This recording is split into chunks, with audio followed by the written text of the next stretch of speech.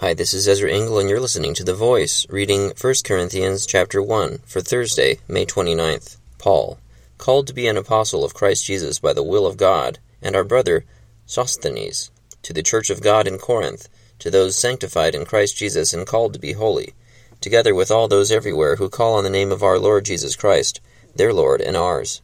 Grace and peace to you from God our Father and the Lord Jesus Christ. I always thank God for you because of his grace given you in Christ Jesus. For in him you have been enriched in every way, in all your speaking and in all your knowledge, because our testimony about Christ was confirmed in you. Therefore, you do not lack any spiritual gift as you eagerly wait for our Lord Jesus Christ to be revealed. He will keep you strong to the end, so that you will be blameless on the day of our Lord Jesus Christ. God, who has called you into fellowship with his Son Jesus Christ our Lord, is faithful. I appeal to you, brothers, in the name of our Lord Jesus Christ, that all of you agree with one another, so there may be no divisions among you, and that you may be perfectly united in mind and thought.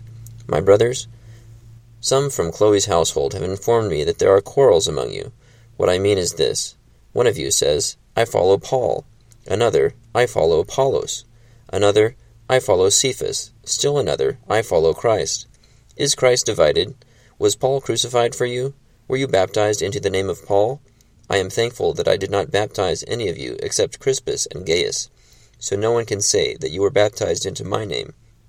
Yes, I also baptized the household of Stephanas. Beyond that, I don't remember if I baptized anyone else. For Christ did not send me to baptize, but to preach the gospel, not with words of human wisdom, lest the cross of Christ be emptied of its power. For the message of the cross is foolishness to those who are perishing, but to us who are being saved it is the power of God. For it is written, I will destroy the wisdom of the wise, the intelligence of the intelligent I will frustrate. Where is the wise man? Where is the scholar? Where is the philosopher of this age? Has not God made foolish the wisdom of the world? For since in the wisdom of God, the world through its wisdom did not know him, God was pleased through the foolishness of what was preached, to save those who believe. Jews demand miraculous signs, and Greeks look for wisdom, but we preach Christ crucified, a stumbling block to Jews and foolishness to Gentiles. But to those whom God has called, both Jews and Greeks, Christ, the power of God and the wisdom of God.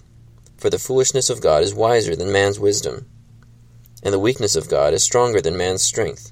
Brothers, think of what you were when you were called. Not many of you were wise by human standards. Not many were influential. Not many were of noble birth. But God chose the foolish things of the world to shame the wise. God chose the weak things of the world to shame the strong.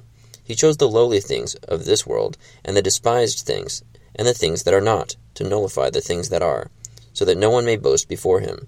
It is because of him that you are in Christ Jesus, who has become for us wisdom from God, that is, our righteousness, holiness, and redemption.